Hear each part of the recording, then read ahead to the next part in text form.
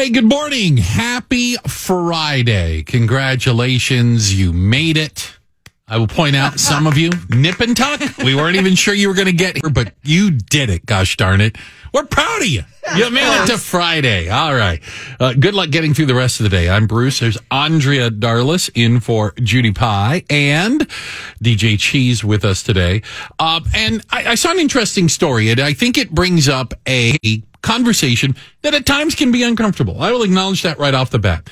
The Chicago Inspector General recently looked at data, hiring data for the Chicago Police Department, and found what it struck me he would say is some anomalies. Mm-hmm. And they have to do with applicants being converted to and completing the process to becoming officers. Yeah. The Watchdog Group says that black and female applicants are dropping out of the hiring process altogether. And Asian, Hispanic, and white candidates represent the biggest share of new officers. So there's a couple things going on with this. Right. Number one, I do think as we talk about this frustrating continued divide between police and the community, my friends who are cops, my friend's the sheriff in Maricopa County, okay, for Phoenix. And he's the first one years ago who talked to me about community policing and the idea of officers in a community that live in that community, that know the people in that community, that understand that community, that have a relationship in some way, shape, or form, and how he felt that was better for everybody. Yeah. It means it's better for my officer. We do a better job. I think they're safer in communities where everybody knows them. The citizens are more likely to cooperate, to help, to not see that officer as a invading army. Okay, so I will say that full stop. I think there's a lot of validity to that. Yeah, but you have to hire people from those communities. Yeah. So I will acknowledge. Okay. Well, then you got to find applicants. You got to find people who want to be police officers, who come from those communities. You want a police department that looks like the people they're policing. Absolutely. I would look for a white female, perhaps, or a black woman might look for a black female. And same for every, we can go through there's every a level of comfort. There's a level of understanding. And trust. Yeah. So I can acknowledge that is important. My struggle is taking a look at this watchdog group that looked at it.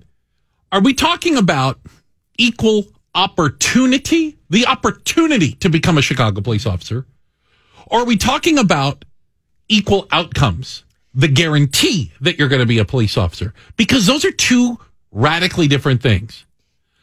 I am a huge fan of equal opportunity. Mm-hmm. I think everyone should have the same opportunity. The door should be left open the same for everyone. Right. That doesn't mean you're guaranteed the same outcome as everybody else.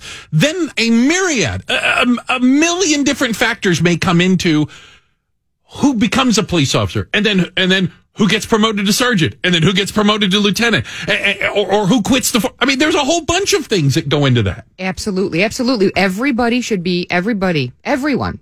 Men, women, black, white, Hispanic, should be allowed to take the test, of course. But I'm not the best test taker. Perhaps you are. So if you score So you think there's a bias, and this is what they're saying. They're saying, is there a bias in some way, shape, or form in the process? In the testing process. The testing, because what they're saying is that they have a representative percentage of females and black candidates, but that they are, what's the term they use in the middle? Washing out.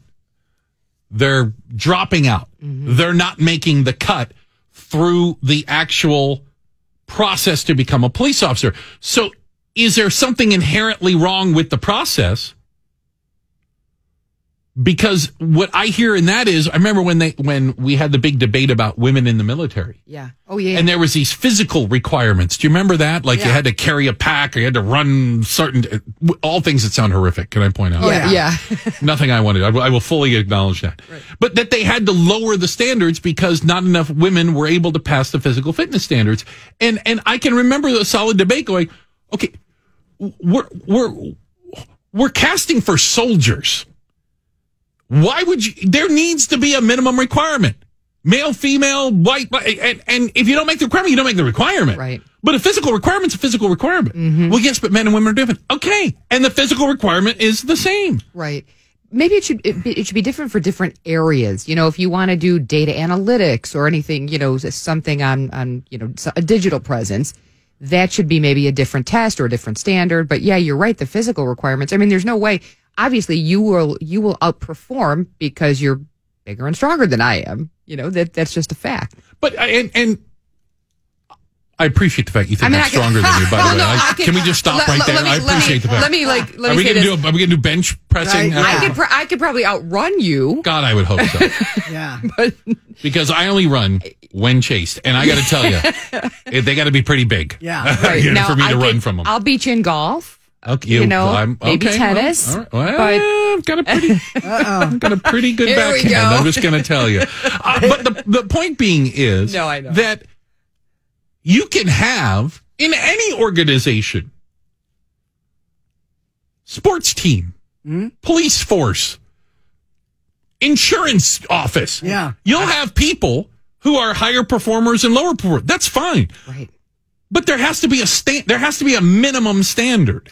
And what I'm hearing here is that the problem they're having is specifically disproportionate number of black candidates and disproportionate number of women aren't making the minimum standard. So the argument is, do you lower the standard or do you recruit more qualified candidates? Because if you keep lowering the standard, aren't you fulfilling this cycle of, well, maybe those aren't the people that ought to be police officers. Right. And putting yourself and the community at risk, too. Exactly. If you're lowering, to the that's my concern. That you're talking, yeah. Makes sense. I don't know the specific solution, and they didn't get into, well, what exactly about the process? What exactly in the testing is weeding them out, is preventing them from progressing and moving forward? But there's a fundamental argument here. And I know people that argue both sides. I would tell you, I believe in equal opportunity. Mm-hmm. You should have the black female should have the exact same opportunity to apply for and become a Chicago police officer as the white male. Right. Okay. Mm-hmm. But then the process starts. You are not guaranteed the same outcome because of your skin color or your gender. You're just guaranteed the opportunity to start the process. Yeah. And I would say once you're in, that should be a little bit more, okay, we're both in the same ranks. We graduated together. We passed all the requirements. There's a minimum standard we've both met. We've both met. And now when it comes time for promotion, we should be based on our academics, our background, our ability. Yeah. Exactly. But merit. The term is merit. There it is. Yeah. And again, you just can't make. I fundamentally disagree with the argument, and we've seen this before, not just in Chicago, but you've heard these stories, and I'll be anecdotal here just because I don't have the numbers in front of me. Well, we're going to promote a certain number of firefighters to captain, but we have to promote 5 Latinos, 8 African Americans, and I remember seeing the test. We had a story about this, and because they were doing diversity hires, the top 10 in the test didn't get promoted. Right. 1 through 5 did, and then the guy who finished 18th did, and then the guy that finished 29th did, because they were cherry picking for that. And I said, well, are we looking for the best firefighters? Yes. Or are we just looking for a Colors of Benetton ad for the firefighting? Right. Because when I dial 911 because this house is on fire, I literally don't care the color of the firefighter that shows up. I don't care. I don't care if it's a man, a woman. I just want to know they're competent to do the job. Absolutely. That's all. Just you can do the job. Great. Absolutely. And that's why the merit structure came under such fire in the old administration. No pun intended. It came under scrutiny, for a better word, because of exactly what you just said. You want the best, no matter who they are, coming to your aid when you're dialing 911. Yeah. But should the Chicago Police Department, because one of them is, lower its physical fitness standards so that more women, we use that term, or more, they specifically mention women in this, so I'm not trying to pick on them. Right. So that more women can progress and meet the standard. And honestly, my thing is, no, there should be a minimum. So we can have a debate about what the minimum standard is. Right. But once that standard is set, if you can't get over that bar, you don't make it. Yeah. This job isn't for you. Yeah. There's other things that you're gonna be great at. It's not this. And this is any profession, as you just alluded to as well, Bruce. A doctor. Some are better than others. I want, no offense, I don't want you guys being my doctor. I want You say that now. I want somebody who, I want to be in the NBA. Yeah. Unfortunately, I'm 4'11". I'm not going to make it. No. You know? You should have the opportunity to try out for the Bulls. There you go. Right? You do not have a guarantee you're going to be the starting point guard. I should How's try that? out. I should be able to make it. That's all I want. Boom. You have the opportunity to try. Exactly. Cheese, come and try out. Be our guest. 3 minutes later, get out. Get the hell out of the gym. Why are you What giggling? are you doing here? Anna, good morning to you. And thank you for spending some time with us today. You know, we have something fun coming up, by the way. You mentioned golf just a minute ago, Andrea. Yeah. Links and Drinks is coming to the Klein Creek Golf Club out in Winfield. We're going to be out there. And by we, I mean all of us. Are you coming? I'd love to go. Yes, You're please. coming. Can I? Excellent. You're in. Monday, July 26th, we're all playing hooky.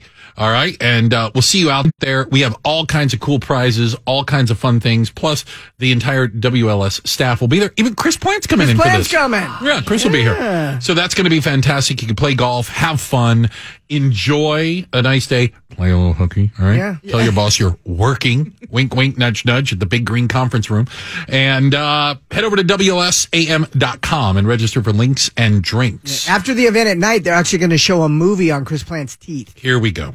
You see that guy smile? No. That's the biggest smile I've ever seen. Tell him you said that, okay? I can take him. You think I'll you kick can? him right in the shin and You'll run. jump up and get him in the shin. And then I'm running. I'll show you. There is an argument that, well, you're probably doing it wrong. And when I say doing it wrong, there are things around your house. There are things that I think it's fair to say. Every single one of you within the sound of my voice. And by the way, we reach how many states? It's like 17 states. Different states, yeah. America and a place called Canada. Okay? So that's where we're practically global at this point, right? International There for you sure. go, yeah. Everybody within the sound of my voice has some of these things in their home, and they're probably using them wrong. And part of it is, like we learned yesterday, with food safety. If no one ever teaches you, how the hell are you supposed to figure some of this stuff out? Right. All right? How about this? There's a drawer underneath your oven. Oh, yeah. Everybody has a little drawer. It's right? Yep. Oh, yeah. Under the oven. You put your baking sheets in there. You Right. put your tins. Yeah. Your cupcake tins. Yeah. That's not what it's for. I knew you were going to say that. That's what it's for. Why? Where else am I supposed to put that stuff? It's actually, it's meant to be a place that you can warm food. You can keep things warm. It's a part of the oven system. Like a little toaster oven, kind of? Very similar. The broiler used to be in there as well. Huh? Yeah. Oh, that's right. Granted, no, but a lot of them, that's the broiler, is that drawer underneath. But do you really want to bend all the way down to the floor and put your food in there toward the floor and broil it or toast it? Towards the floor. You know what Are I you one of mean? those people? The closer I get to the floor, the less clean it is. No, I don't mean for that. Just, I don't know if I can stand back up quickly anymore. Do you admit, Right? is there one that you admit to doing wrong, Cheese? I was amazed that I have one in every bathroom. The plunger. A plunger, yeah. It's wrong.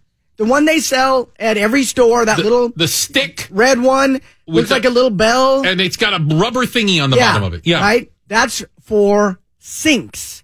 That's the clean stuff. Pull Really? stuff out of sink. The one for the toilet should be more of a Elongated? elongated thing that goes down into that hole and Shut the front door. it says the one that they always sell, that's for cleaning out and unclogging sinks. I've never clogged a sink.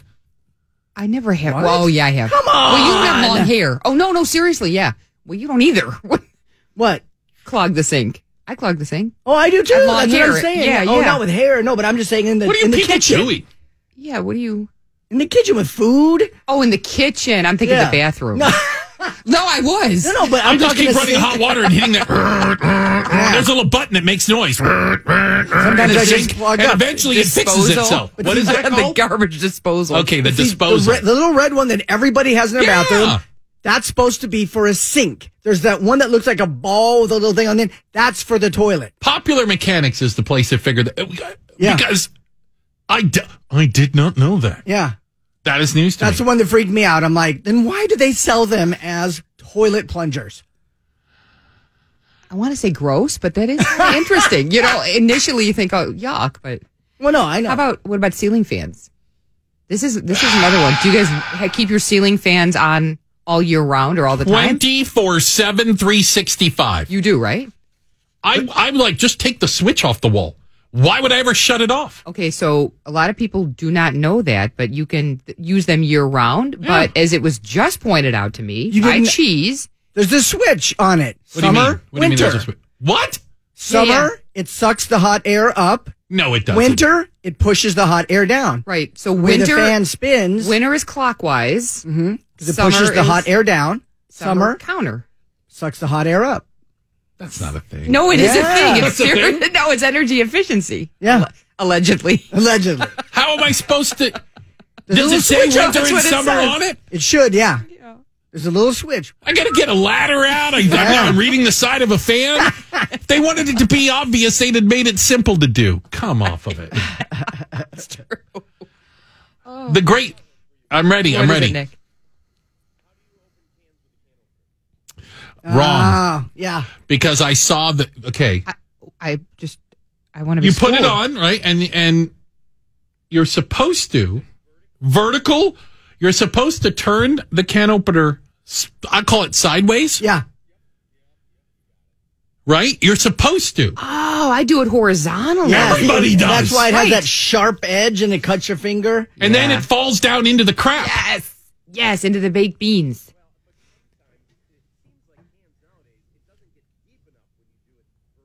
I've noticed that, yeah.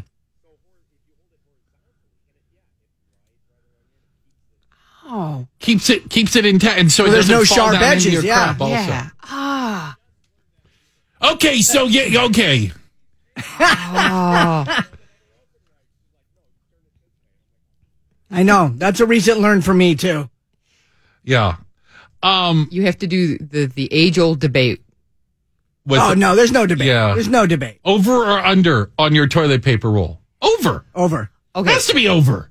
Let me just say this. Over for is years, physics. I know, but for years I was under. No. And that, no. You're an yeah, under? Yeah. No, not anymore. I was schooled. I was told. You don't have to tell me twice. If I want to continue how living the in the debate, house. and I don't know if you've ever seen this. The debate was settled by the patent office. 1891 is when I'm not kidding you. Yeah.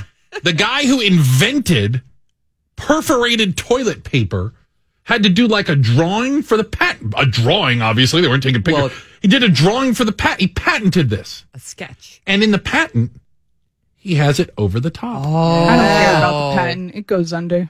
You lost your mind. Kids. You have lost these Kids kids these today. days. Swear to God, these kids today, These right? old Gravy. people these days thinking they know everything. No, because when it's under, it can just keep falling. That's gravity. If See, you do yeah. it over, it holds it on top. But you can and if you have cut it off cats, easier. if Or you have take it- cats, they grab the bottom of it and yank it. Didn't they do something like it's more sanitary to have it over because it doesn't hit the wall in the same? I don't know. Well, you already I'm have a telling phobia you. about floors. We found out. I So know. No, you don't want to get your cooking right. utensils too close to the floor. I I don't know if don't. I want to know the floor in your house, Andrea. I also don't want them out. You know, a lot of people have a jar that they put them in and keep them out. Toilet paper, No, in the kitchen. Oh. You know, the yeah. the spoons and things spoons like and that. things. Yeah, I you don't don't want to do see the spoons. No. and you don't want to see No. a spatula. No, because like dust could get on it too. Dust could get on it. Got it. You know, dust can get in the drawer too. Just gonna throw it out there. Miranda, help Dust me. is everywhere. It's in the wind, I'm led to believe. All right, Nice still one. time for our criminal of the day. I'm going to give a shout out to Johanna Gardell of Worcester. Massachusetts. Nice. All right. Who wasn't going to let a little thing like a high-speed police chase keep her from a Big Mac extra value meal? Allegedly, Miss Gardell was in possession of a stolen vehicle when police approached her. Not wanting to give up that easy, she drove off, running red lights, driving on the wrong side of the road, and striking vehicles. At one point, cops jumped out, tried to apprehend her, but she sped off again, striking a cop, which, by the way, only probably pissed him off more, right? Yeah. Per policy, police broke off the pursuit over a concern for public safety, which they do, right? But Gardell's battered truck was seen pulling into the McDonald's drive-thru, and she began to order a burger and fries, but no ice cream because the ice cream machine probably was broken anyway. Cops sprang into action and attempted to block her in, but again she tried to escape and managed to actually push a squad car out of the way before becoming hopelessly stuck in the landscaping. Gardell continued to fight as she was dragged from the truck and, of course, is now facing several charges related to the incident, including failing to stop for police, traffic violations, leaving the scene of an accident, assault and battery of the vehicle, disorderly conduct, and use of a vehicle without authority. So, for allegedly stealing a truck, leading police on a chase, striking cops and squad cars along the way, but still having time to stop and get lunch. There's always time. Always time to get through the McDonald's drive-thru. You, Johanna Gardell, are the Bruce St. James Show criminal of the day. All suspects described above should be considered innocent until found guilty in a court of law, no matter how crazy they are. Taking a look at the big three stories that people are talking about, and Cheese will start us off. You want to go to Canada? No? Well, you might not be able to for quite a while. Trudeau says no non-essential visitors, and he puts it simply, for quite a while. What? So don't plan on going to the Canada side of Niagara Falls just for the visit, or the T-shirt shops, or the other T-shirt shop, or the T-shirt shop across from that one. Right. Andrea Darlis? President Biden says all U.S. troops will be out of Afghanistan, completely gone by August 31st. Wow. End of the summer. Wow. Yep. We're gonna talk about that later. Federal prosecutors charged a man now in connection with that shooting of 3 law enforcement officers. The man is claiming he didn't know they were cops. He thought he was shooting at rival gang members. I don't know if I believe that story, but we will dig into that as well. So allegedly, the Olympics are still going to happen. I say this because every day it seems like there's another story that the Olympics, I mean, they are hell-bent on having this kind of like regardless of the cost, right? Absolutely. It feels like, as far as Tokyo is concerned, well, we've already spent the money. Might as well do it. Yeah. I mean, we're already there. We built the thingies. We already made the posters. Printed up the T-shirts. We've got the medals done already. Got I mean, what are we going to do with those? Pens, yeah. Right? Yeah. Well, you know, Tokyo is in the middle of a COVID upswing, and there's a state of emergency, and people aren't really supposed to go outside. Yeah, but we're still having the Olympics. We're still doing that part because you got to imagine that there's a certain amount of So let's take this out of Japan. Let's say we were having the Chicago Olympics, and we were under a stay-at-home state of emergency, like we were. Restaurants are closed, the beach is closed. Yeah. Right? Remember? Okay, go back to that. But they said, but we're still having the Olympics. You'd go, so how concerned are you for reals? Yeah. You know, like those sound like two different messages. Absolutely. I mean, we closed the lakefront trail, a bike path, and a walking path. Well, and in Tokyo, they've done their equivalency of that, but they're inviting athletes from 180 nations to come and throw javelins and play basketball. And no fans in the stands. I mean, I love the Olympics. Half the fun is the fans, and it's like a world party. Not this year. Even the opening ceremony, nobody. So the why? Parade So of it's Olympians. not really an opening ceremony. Yeah. I mean, not again. So, full disclosure, I couldn't care less about the Olympics. I don't watch it. Really? I don't pay attention. I love them. I'm not. Me too. I watch every night. I'm just not. It's not my thing. No. And I certainly don't watch things like opening and closing ceremonies any more than I watch parades or anything like that. I don't like pageantry. Oh. So it's just it exists to exist. It serves no purpose. You're not a Macy's Thanksgiving Day parade. Most certainly am not. I'm not a parade person. I admit it. I'm just not into pageantry. pageantry of any sort, whatever. But even I can acknowledge that having an opening ceremony, where I've seen it before, the athletes come pray, there's waving of flags. That is so cool. And you're just going to have an empty stadium of people like, we're quiet. Yeah, right? Yay, Yeah. go us. You know, The echo. You can hear the echo. Like, Yeah. echo. And then that Stadium. one country that has like 4 two people. Olympians. Yeah. Yeah, Yeah. yeah. I mean, They're still going Silent, to yeah. do. They're still going to Yeah. do the parade of athletes, though, right? I mean, what I'm well, to saying. an empty Yeah. stadium, Yeah. though. If they Yeah. can do Empty that, then stadium. what the hell is the opening ceremony? If we don't even do that much, they're going to have to be 6 feet apart. This thing could take 2 weeks to march them all through the damn It's stadium. true. It takes hours, right, just for the gotta- openings. You guys are getting a little close to one another there. You better Back back up. it off, right? a high school dance. Can I tell you what one of my issues is? This comes up every 4 years, or now every 2 years. yeah. I have a problem with the syntax around the Olympics. Follow me on this. Okay. It is improper English and an affront to competition to say, how many times have you heard this? They won the bronze medal. You can't win third place. You can win the gold. Oh. Everything else is given to you. That's There's what- only one winner. That's what bothers you? You can't win the silver medal. You lost first is what you did. You came in second. God, I never in a million years thought that was good. You were going to say Oh, that. every time they do it, my blood pressure goes up. Can you tell?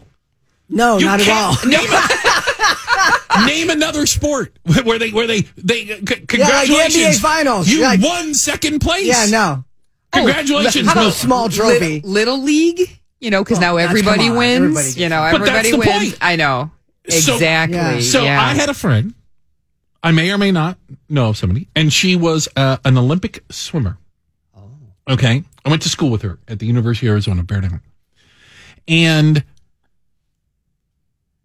we were friends, and I went over to her parents' house. And I mean, obviously, I knew she was an Olympic swimmer. Do you know what I'm saying? Like, I was aware. She was popular at the time. And they built one of those like shadow boxes, you know, like this big frame thing of her experience. Barcelona, I think, was the Olympics she swam in. And it had like pictures, you know, and her like diving in the pool. You know what I'm saying? Standing there. And she won 3 golds and a silver. Wow. Or 2 golds and a silver. So, okay. But in the shadow box, Just for the goal? only the golds. And I was like, this is kind of where it came to me. And I was like, her mom's standing there, and I go, where didn't we win a silver medal around here? And she goes, and her mom like looks down. Oh. And Chrissy looks at me and she shakes her head, and her mom goes, it's in a drawer around here somewhere. No. And I said, drawer in the Are you really? kidding And me? she said, yeah, she, pointing at her daughter, won't let us put up medals of losing.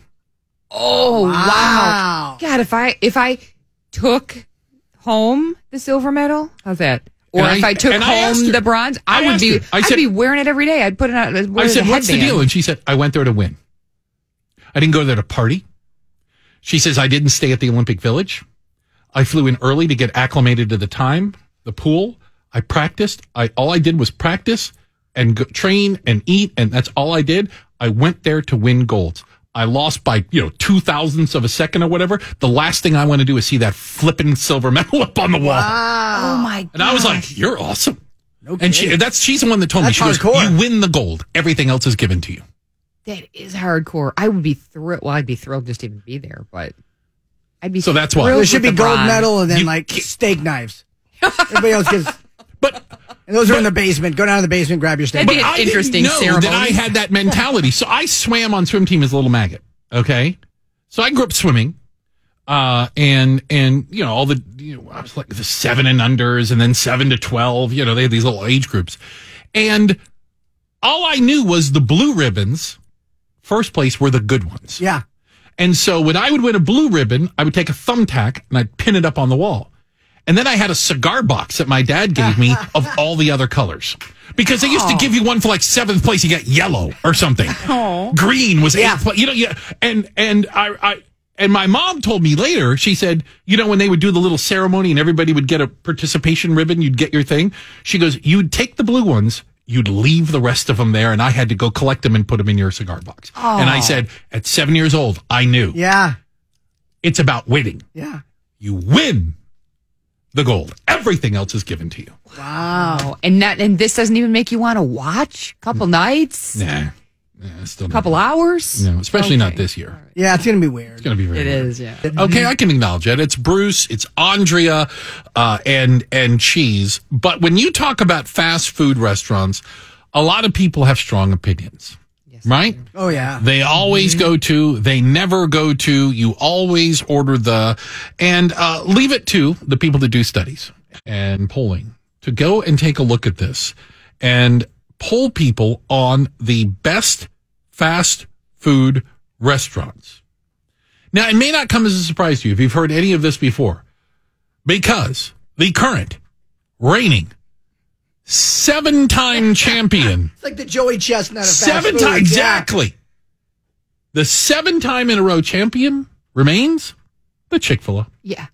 That surprised me. Really? I mean, Yeah. I don't mind the Chick-fil-A, but I would have thought it would have been someone who didn't come up so high on the list, like a Mickey D's. Came in last. Not high on the list. I can't believe that. Well, and that also gets to the point about popular doesn't equal good. I always remind people of that. Yeah. You know, I do movie reviews also, and you know, people go, well, how come insert superhero movie? Yeah, Avengers Infinity Didn't Wars. win best. I go, more people saw it, and I go, that doesn't equal good. Just because more people saw a movie doesn't mean it was a good movie. It just means more people saw it. Mm-hmm. You know, and I use the McDonald's example. More people eat at McDonald's.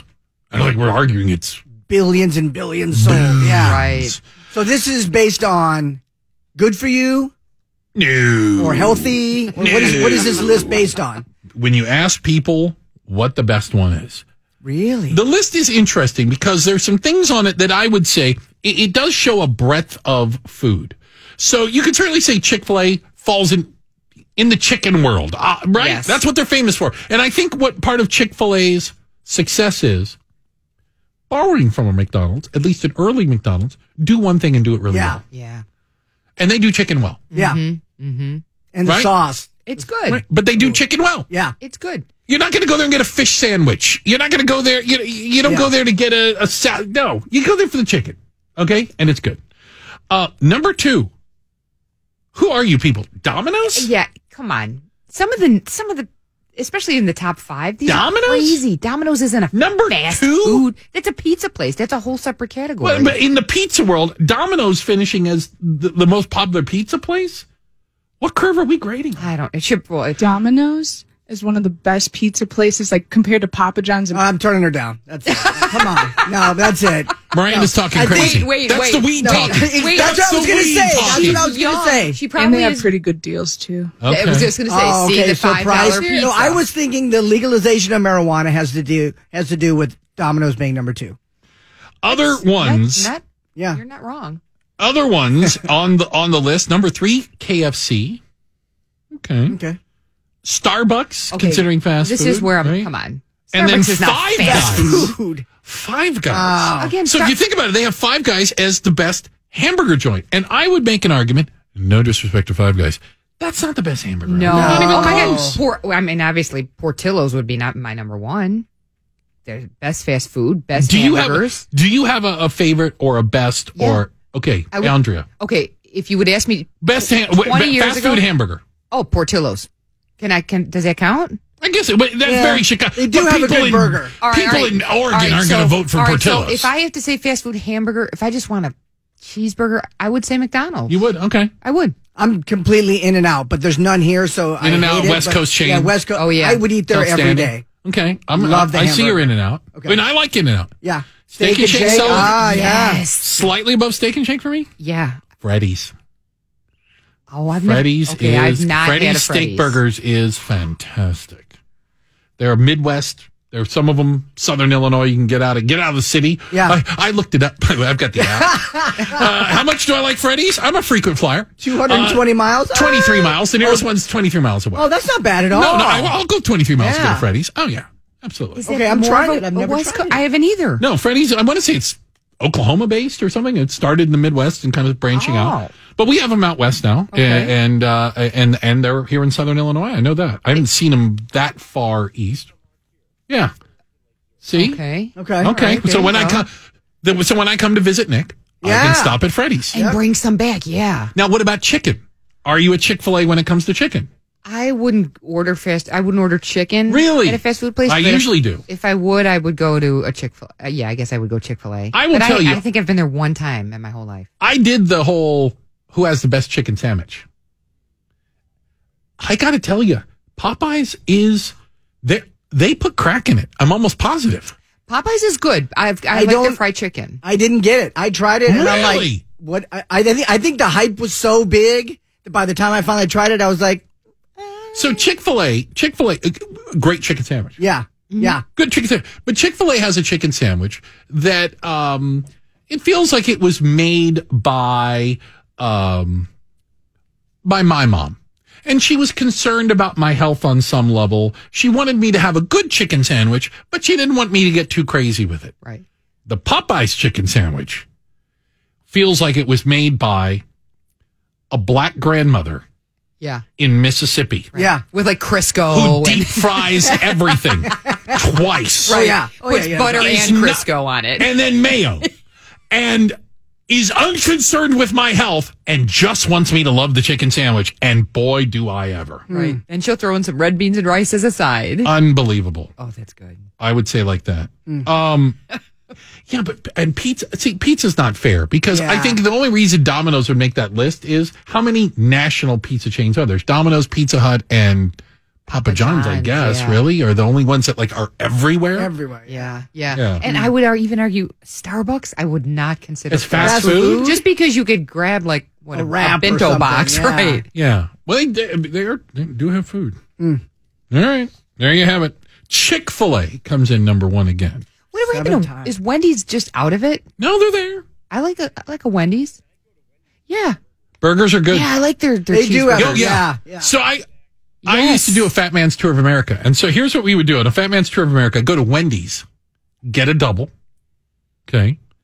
Then I would drive down the street, go to McDonald's, get extra large fries. Yep. Okay. Oh, yeah. Then I'd go over to Arby's and I'd get a Jamocha shake. Love the The Jamocha chocolate shake. coffee Yes. shake. Fat Man's Tour of America. Go Love through 3 Arby's. drive-thrus. Yeah. Thank you very much. Yeah. You're welcome. Well done. All right. Mic drop. You're welcome. Those that have served, because far be it from me, I haven't. I acknowledge that.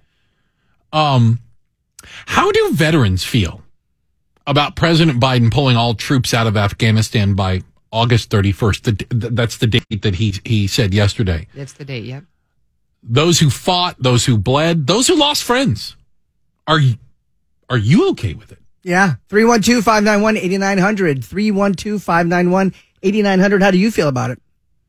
Us civilians, we can have our opinions, Yeah, I have no but idea. I didn't yeah. put my life on the line. Right. I mean, in I know Afghanistan. people who have fought. I as do have too. You. Yeah, I'm sure we all know people who have And by the way, several I tours. get a variety of opinions. Do you? I get a variety of opinions. When I've asked my friends who served, was it worth it? What came of it? And the thing that sticks with me is, I had a friend who's 2 or 3 tours in Afghanistan, like 1 in Iraq. I mean, career military. Yeah. And he said, my biggest issue from everything I saw in Afghanistan, on the ground, boots on the ground, was all we were was a temporary break in the long history of what Afghanistan has been and will be after we leave. Right.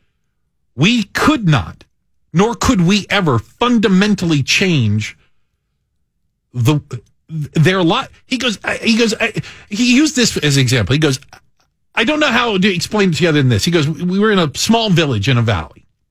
A lot of valleys here.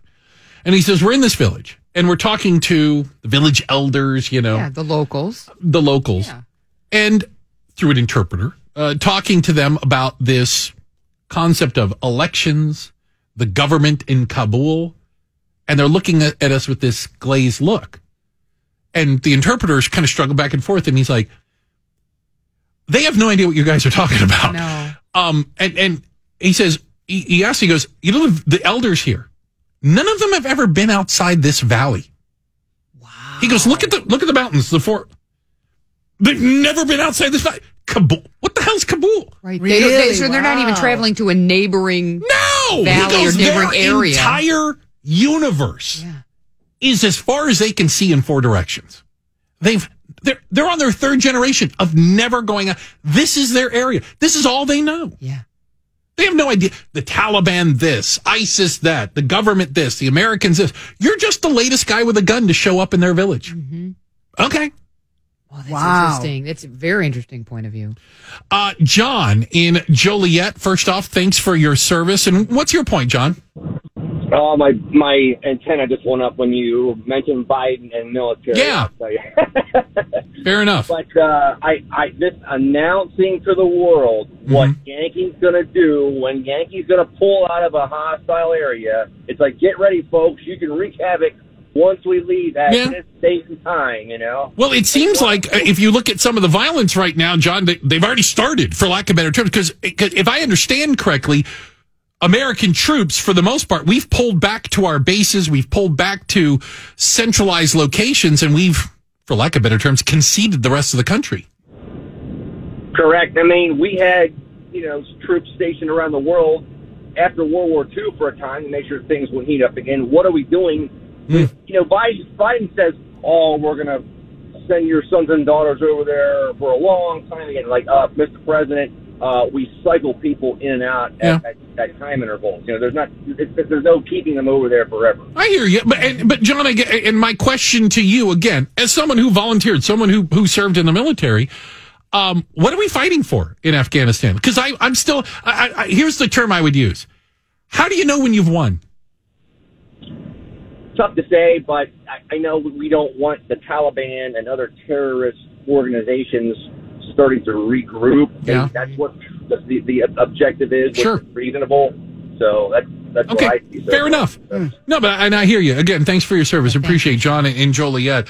If you served, 312-591-8900, especially people that have been on the ground in Afghanistan. Yeah. What don't we know about that place? Because again, the story my friend told me made me think, have you ever heard the term, we're going to bomb them back to the Stone Age? He's the one who told me, he goes, they're already there. Yes. He goes, I got to tell you, you can't bomb them any farther back. We're already living in caves. He's what do like, you don't understand the simplicity of their goat farmers, herders, or they grow poppies or whatever. And that's what they do. Right. They don't election. They have a warlord or an elder who runs their village or their valley. Yeah. It's the only authority they've ever known. Yeah. They're not sitting at home watching TV and on the internet. No. No. They have no concept of this greater war on terror. They have no concept of 9/11. Like, they don't know what you're talking about. They just know these guys who don't speak their language showed up in their village with guns and tanks. And you know what they did? They told them whatever they wanted to hear. Yeah. Because that's what you would do if guys showed up with guns and tanks at your house. You'd be like, what side are you on? Your side. Yep, I'll tell you that right now. What do you want me to do? Yeah. So I can acknowledge, I don't know how you leave purposely, gracefully, whatever it is. My point, the civilian argument I would make is, what does a continued U.S. presence do for the United States? I'm concerned about our troops. I'm concerned about our country. I don't stay up at night worrying about Afghanistan. That's an Afghanistan problem. That's not a Bruce problem. It's true. But to John's point and to your friend's point, too, I think the purpose of the United States being there is, as to what he said, to keep these terrorist groups from regrouping and the reforming. Problem? I don't disagree. The problem is the Taliban never went anywhere. Yeah. And the Taliban was the elected government of Afghanistan. The people voted for them. Those that did. Those that did. Those that could and did. Yeah. Now, are they bad guys? I think for the most part, absolutely they are. Yes. Absolutely. No argument. So what's your solution? If that's the people they want, if that's who they are, and it just strikes me that the majority of Afghans would like to be left alone, tend to their goats, sure, grow their life, crops, whatever, and have no interest in some sort of bigger war that they feel they're in the middle of. Like, I can acknowledge that. And so, again, I get back to a fundamental question. How do you know you've won? And if you can't tell me This is what winning looks like in Afghanistan. This is what winning looks like in Iraq. Here's victory. When do we party? When do we have a parade? What does victory look like? Then what are you fighting for? It's such a hard question. I mean, it's a good question and a fair one, too. Because if you can't argue that, then you've just said, we're going to be there forever. Yeah. And of course, after 9/11, we had to increase our presence in that region because of 9/11 and the aftermath and the after effects, and to make sure that they didn't regroup and plan another attack. But what happens now? But, this isn't me trying to argue with you. Yeah. But you know that I pay way too close attention to this stuff. Yeah. Al-Qaeda and the Taliban weren't the same thing. This is true. Not the same thing. You have a really good, I know this is, you geek out on this, and this is good, but you have such a good explanation. Because we were sitting in here after the show the other day talking about the Sunnis and the Sunni and Shia, and the roots of all this, and absolutely the religious impact of it, and how terrorists attach themselves to certain groups, and how other groups hate them because they believe the Quran tells them to hate them, and it's the idea that Americans are going to stop or change 1,500, 2,000 years of them disagreeing over interpretation of the Quran is ridiculous. Yeah. It's never going to happen. Yeah. Well, allegedly, the troops will be home August 31st. Yes. I, for one, am happy. Mm-hmm. I want our troops home. I don't want another American serviceman to be injured by an IED or be killed in some sort of a terrorist attack or a military attack in Afghanistan. So I will consider that a victory. Mm-hmm. We've had a lot of conversations recently about the violence in Chicago, the uptick, the back and forth, the blame game. That's been going on a lot. But credit to the people out there that are trying to make a difference. We had Pastor Corey Brooks in earlier this week. We've spoken to him. I think that Alderman Lopez is out there fighting a good fight. Yeah. But, a lot of it does fall on the clergy in a lot of ways. And joining us right now is Father Michael Pfleger from St. Sabina Church. Father Pfleger, it's great to talk to you. Thank you for joining us. Great to talk to you, Paul. Thank you very much. So talk to me a little bit about the work you're doing in your community, reclaiming the community as the headline. How are you going about that? Well, I believe that, absentee landlords of a building, a lot of negative stuff set up in the building if there's no absentee landlords. And I think we can become absentee landlords of our communities.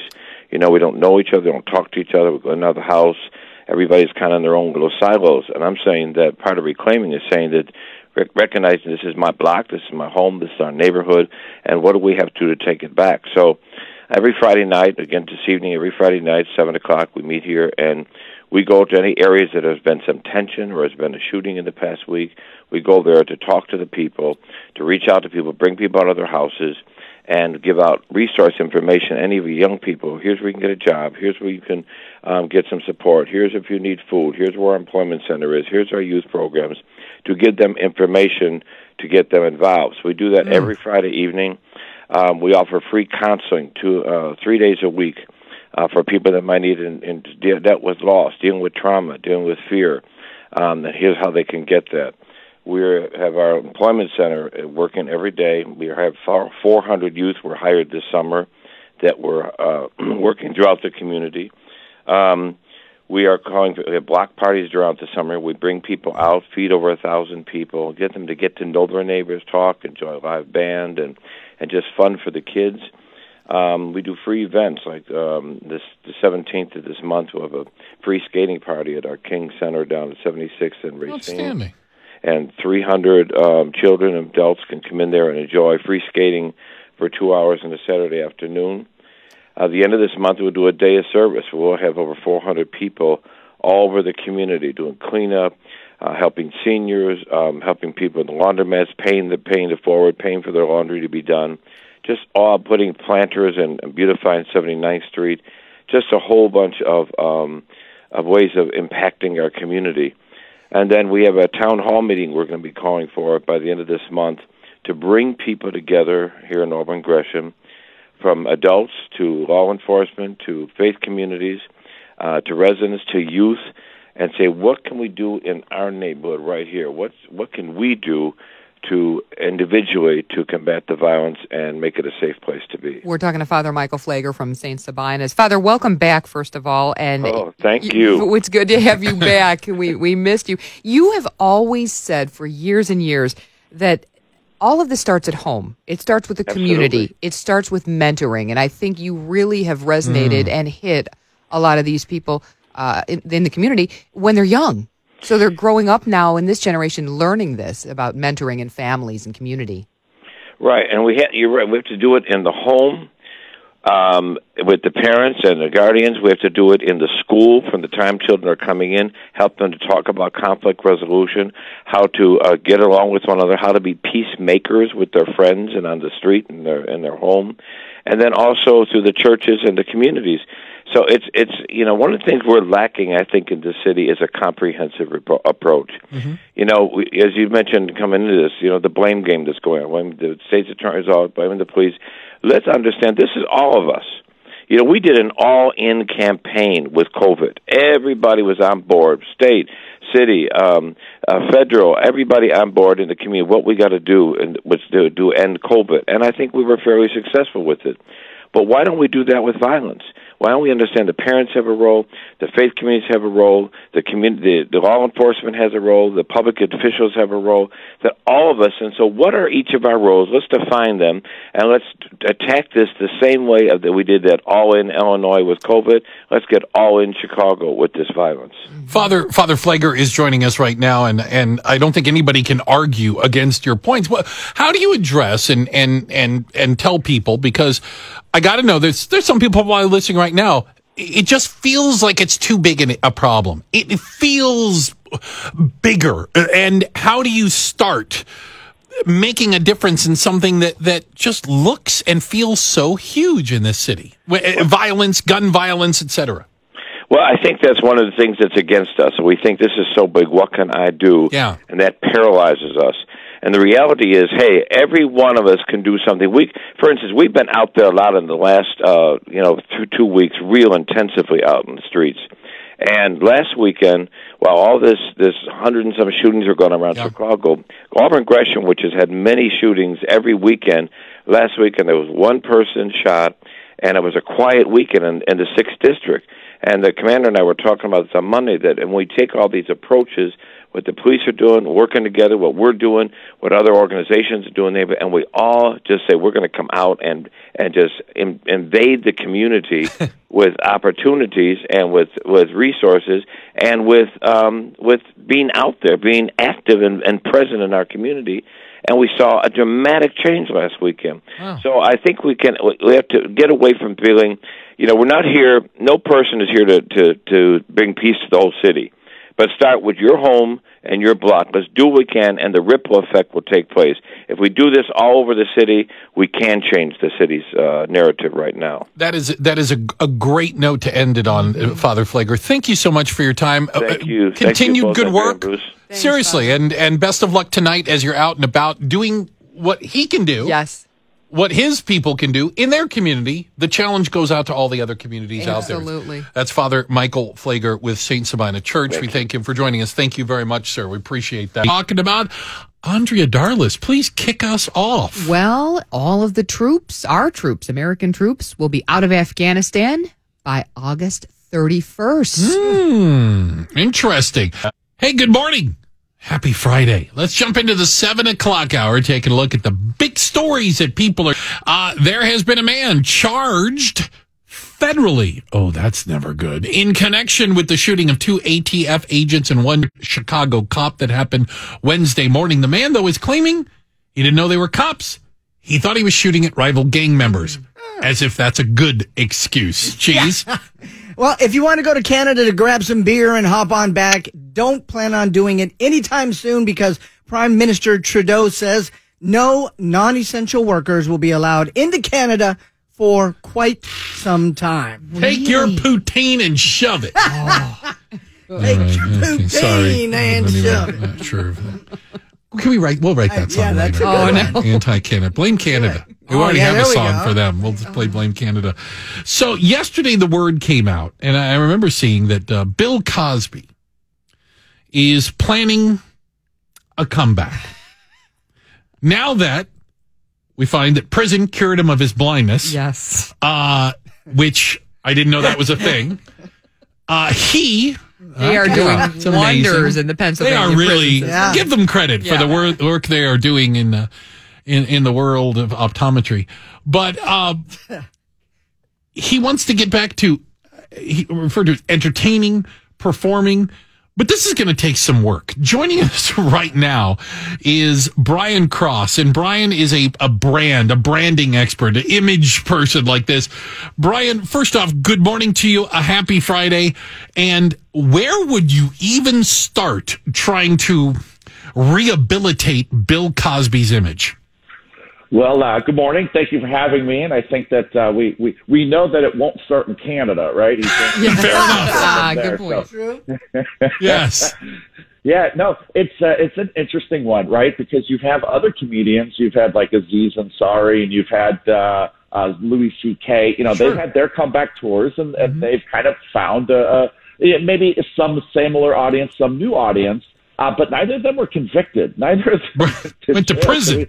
We have something here. You know, optometry comebacks aside, he definitely has a little bit to go. But I will say this, as you know, when we work with people like this, America loves to forgive if you apologize, and America also loves a really good train wreck. So I think that he's going to find an audience. It may be a different one. He's certainly not going to be hawking any pudding pops anytime soon. But definitely will get out there, and there will be people that will come to these shows, and they just kind of build from there. Wow. So that's my question to you, Brian. When one is trying to rebuild their image like a Bill Cosby, does he take the humble approach and acknowledge or admit it and say, I was wrong, I'm sorry, here's the new me? Or does it actually hurt if he continues to say, I never did anything wrong, but here's me again, and try to rebuild what he had in the 80s or 70s? Well, boy, you said it right. I mean, that's what it's going to take, right? I mean, if somebody can come out and be humble and talk about their experience and what they've learned, spring that into something, you're going to have a lot more success. So that would be the recommended route. That would be the playbook that anybody would put you through.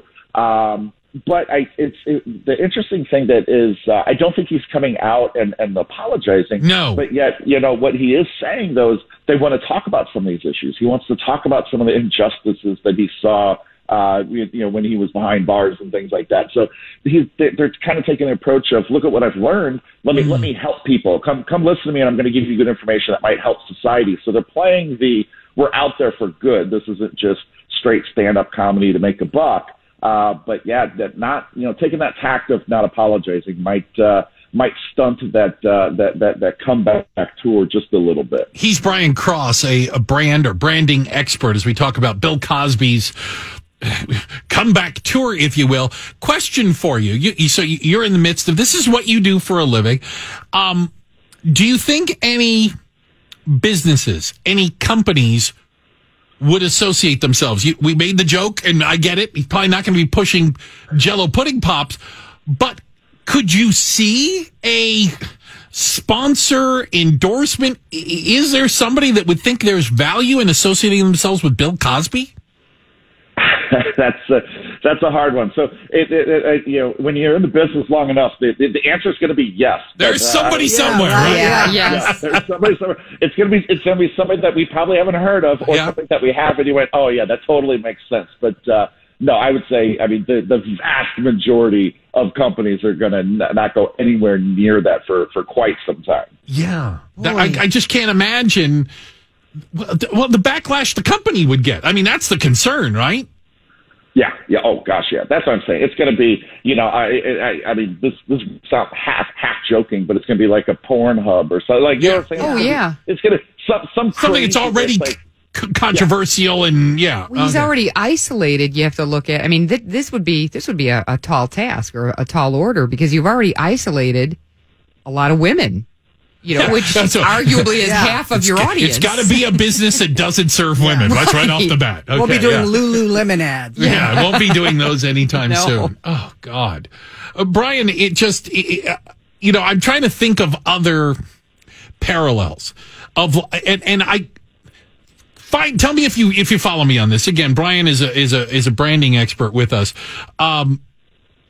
Bill Cosby strikes me as notorious at this point. Like, that's the word that comes to mind. And I almost think of like seeing Bill Cosby or going to pay to see for anything or being involved in him or watching. It's kind of like going to see Bonnie and Clyde's shot up car, or something like that. It's like this, you slow down and look at a traffic accident type thing. It's exactly it, right? I mentioned earlier about America loves a good train wreck. Yeah. People are going to come out. They want to hear there will people to say, let's see what he has to say. I mean, my gosh, we mentioned a couple other comedians. So Louis C.K. when he came out, when he came through town, we went to see him. I mean, if anything, just to go, how do you handle this? Yeah, how do you come back on stage and what do you say? And I'll tell you, when he came out, he dressed. It was actually really good. I saw him actually in St. Louis, just a little south of you guys. Yeah. And he came out and he was in a very small venue. And his first thing right up on stage, he's like, well, really glad to be back here. Last time I was here, I was playing a hockey arena, so a little bit different, right? The story was like, okay, I get it. Like, play the little humble thing, kind of build back up, tell your story, and things like that. So. I think that what's going to be interesting is what is his message? What is his content? Because that's the other thing about, people and forgiveness and things like that. You play humble, but also what's your message? If it's something good, if it's something, that's going to help, he'll build slowly up, right? I mean, how many motivational speakers do you know that start up by going, I was on drugs, I was in jail, right? But look at me now. I've turned around, and so there is that potential where you could use that and turn it around. But to the point earlier, if he just keeps going, I didn't do anything wrong. Wasn't me. Then, that's not good. Yeah. It hasn't worked for OJ either. No. Thank you so much, Brian. We appreciate your time this morning. Thank you guys for having me. Appreciate it. Have a good Friday. Enjoy your weekend. Happy Friday to you. He's brand expert on Bill Cosby. And what would that Bill Cosby brand look like when it comes back? It's a pretty fine line to walk that he's on. Maybe Bill Cosby shouldn't do things in front of a public audience. Maybe just stick to the docuseries or the reality type shows. I liken it to OJ only from the standpoint of, I think that Bill Cosby is still going to be viewed as guilty regardless of what a court might have said. Uh-huh. Do you know what I mean? Yes. Yeah. Like, I think that's almost irrelevant at this point. Mm-hmm. Like, you either believe he's guilty or believe he's innocent, and the court part was irrelevant to that. There you go. Little DJ Cheese, digging into the crates, bringing up some Brit for you. It's a little Britney Spears. Sick. Yeah. It's a great song. She's Andrea Darlis and Bruce St. James. And Britney has been in the news recently. If you watched that documentary a while ago about Britney, her life, and then kind of finishing up with this concept of a conservatorship in which her father, by a judge, was placed in charge of her life for all intents and purposes. And depending on who you ask, it sounds weird when you hear Britney in court testifying that she had an IUD implanted against her will so that she wouldn't become pregnant by her boyfriend, that she can't get married, that she's not allowed to see a doctor. I mean, she's made some pretty amazing allegations. Joining us right now is Robin Wilson, and Robin is a law professor at U of I. And as part of your class, Professor, I'm led to believe you actually bring up this whole Britney Spears conservatorship. You teach this in front of budding law students. First off, welcome to you. Thank you for having me. I appreciate it. Can we acknowledge that the concept of the conservatorship sounds crazy to a lot of us? At least in the Britney Spears case? Well, it does. I mean, she's being treated like a child. Legally, that's actually what a conservatorship is supposed to do. Yeah. And because a person is considered to be, literally the test in California is substantially unable to manage their own financial resources or to resist fraud or undue influence, it's not supposed to be premised on a single event. And, it's pretty stunning because you listen to her and all she wants to do is ride in a car with her own boyfriend. Yeah. I mean, here's a woman who makes like millions and millions of dollars. And she's so disabled, stripped in effect of the constitutional rights that we think Americans have. Professor, she's 39 years old with kids. Yeah, she's really pretty damn accomplished too. Right? Yeah, I would argue. She's managed to run these Vegas shows. Yeah. And she choreographs them. Yeah. She's got fleets of dancers that she, instructs, but she's stripped of her ability, as she says, to own her own money. And I have to tell you, I teach Britney Spears in my family law class, not so much about conservatorship. Okay. But for years, I've taught sort of family law from soup to nuts, using legal papers that Britney has filed over the years. She annulled her marriage one year. She went to a Vegas chapel and, married her high school beau, Jason Alexander, and then 2 days later was like, yeah, no, you can annul that. Right. Haven't we all made a mistake in Vegas like that? Sure. Supposed to stay in Vegas. Her marriage really did. Yeah. Professor Wilson is going to teach us how to annul our Vegas marriages at some point, too. Thank you. Professor, but, it's interesting about the single event because later that same year, she married Kevin Federline, K-Fed, in a, quote, faux wedding. Like it was not a real wedding, guys. And so 2 years... 2 weddings in the same year by a woman who has $26 million with no prenup. I mean, you wouldn't see Oprah doing this kind of stuff. Fair enough. No. Professor, I have to ask, and again, forgive me for the basic question, but what is a conservatorship and when was this set up? Was she a teenager and not in charge of her money at this point? And is there like an expiration date on this too, like a trust? How do you get out of it? Yeah. Yeah, it's not like bread. It doesn't expire on the shelf. It's actually really hard to get out of. Wow. It happened to her. Actually, conservatorship can only happen to an adult. Okay. If it's a minor child, it would be a guardianship. It sounds kooky, right, in some sense. But it's like she's being treated like a legal minor well into her adulthood. There are actually protections in these things against what she's claiming is happening. In other words, you're not supposed to appoint a conservator unless they act for your benefit, quote unquote, for your benefit. There's actually supposed to be in some states, and I don't know about California, but there's an investigator who is court appointed to assure that the person, Brittany, for whom the proceeding is instituted, is properly protected and does not become a victim to the persons filing the petition. And when you listen to those 24 minutes, I mean, damn, this lady's been given lithium treatment.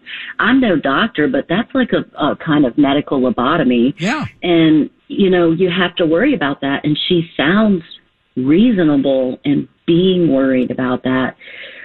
She actually... she migrated and meandered, but she made really compelling points. She has no privacy. She's got like nurses watching her dress and undress. Literally. I mean, it was bizarre stuff. Yeah. And it didn't sound like the people who were put in charge of making sure that this was for her benefit were really doing that. Instead, it sounds from her allegations like overreach, that they've got this whole deal going for them. They make $400,000 and $500,000 a year, skimming money off of her estate, she says, while not letting her drive in a car with her boyfriend. I mean, it was stunning. Yeah, there's no doubt. Professor, thank you very much for helping us understand that a little bit more. She's U of I law professor Robin Wilson. Give me another example. Britney Spears had to give her dad $2 million to pay for his legal fees this year. Against her.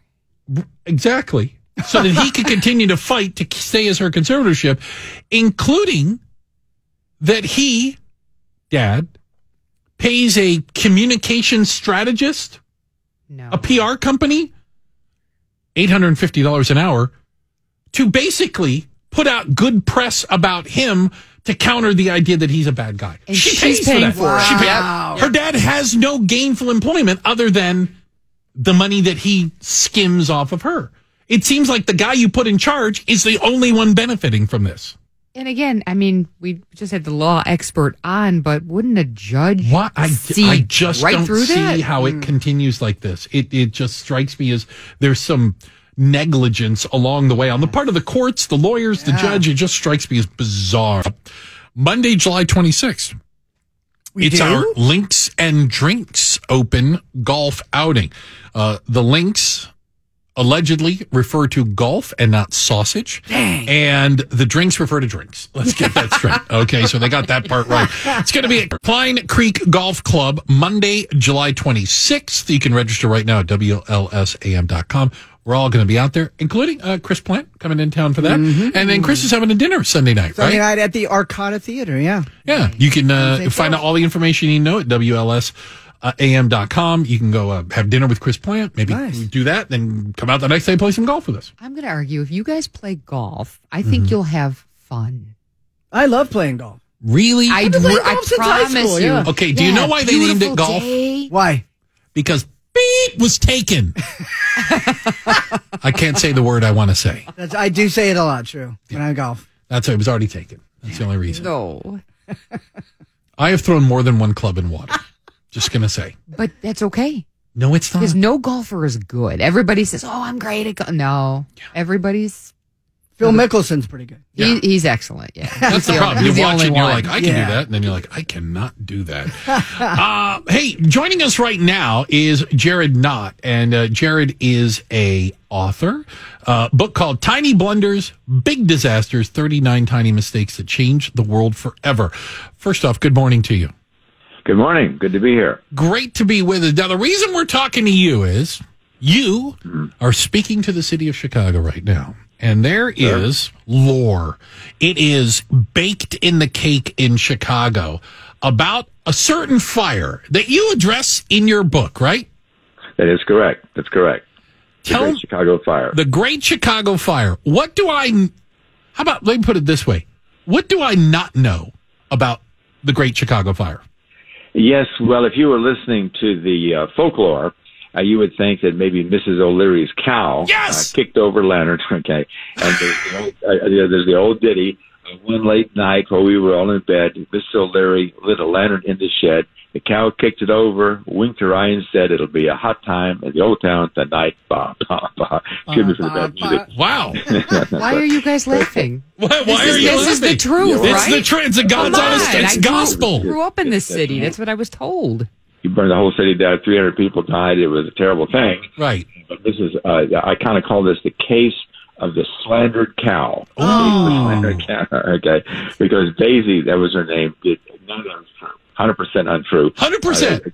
Yes, there's a gentleman, a reporter, a gentleman named, a person named Michael Ahern. He was a reporter, and he worked for the Chicago Republican, and he later admitted concocting the entire tale because it made a more interesting story. So he admitted making the whole thing up. Yes. Wait, okay. Okay, yeah, but Andrea, you've by the way, you've ruined your childhood, if nothing else. I love this city. Jared, how on earth, how did this happen? He made something up? There was no internet back then. It was like it was an early example of fake news. Yes. Yeah. Early example of telephone. Remember the game you'd whisper, the cow burned the city down. That's right. But he deliberately made it up. And in the 1890s, the Chicago City Council passed a resolution exonerating Mrs. O'Leary, saying that she had deserved no blame and no criticism, whatever. She did nothing wrong, but the whole story just kind of ruined her life and ruined the life of her family. So it was very unfair. Were people mad at the family, like they didn't like the O'Leary family because of this? Well, as a result of that, she was, people would point their fingers at her and say, "That's Mrs. O'Leary." They did cartoons about her, caricatures, drawing her as a haggard old drunk lady, and so on and so forth. All these horrible things were said about her and said about her family, and it was completely unjustified. And she had a son, Big Jim, they called him, who became a kingpin, I think it was in liquor, bootlegging, and he built a great big mansion, so he prospered in spite of all that, but Miss O'Leary did not get to live in the mansion. She died before that. I could start talking to my friend Frank O'Leary again now. I knew there was a reason. that we You've been parted shunning ways. everyone with the last name of O'Leary. No. I shudder at the thought of what happened to Daisy, the cow. I man. have a feeling there was some Got steaks barbecued. and yeah. Yes. She made fair the sausage links. I don't know. Some what that was. sausage So links wait, that came out so- of it. Who did it then? Yes, no one knows. Even after all these years, no one knows. The one interesting. This is a little bit of a fringe theory, but there are some scientists who say that actually visitors from outer space. I know that sounds crazy. What am I talking about? A meteor shower may have caused it. Either a breakup Really? of comet Biela. Okay, Biela, Biela. And the reason they say that on that very same night, there were 3 or 4 major fires in that part of the world. In fact, it's Prestigo, Wisconsin, had a fire even bigger than Chicago, and 2,500 people died in the fire, which is the largest natural disaster in terms of lives lost in the United States history. One report says 1,500, another report says 2,500, happened on exactly the same night as a Great Chicago Fire, and there were probably 2 other fires, I think it was, in Michigan. So it's kind of suspicious, but at the same time, a lot of the scientists do not accept the idea of the meteor shower, but that is one of the possibilities. Wow. You know what, Jared, thanks for blowing our minds this morning. Okay.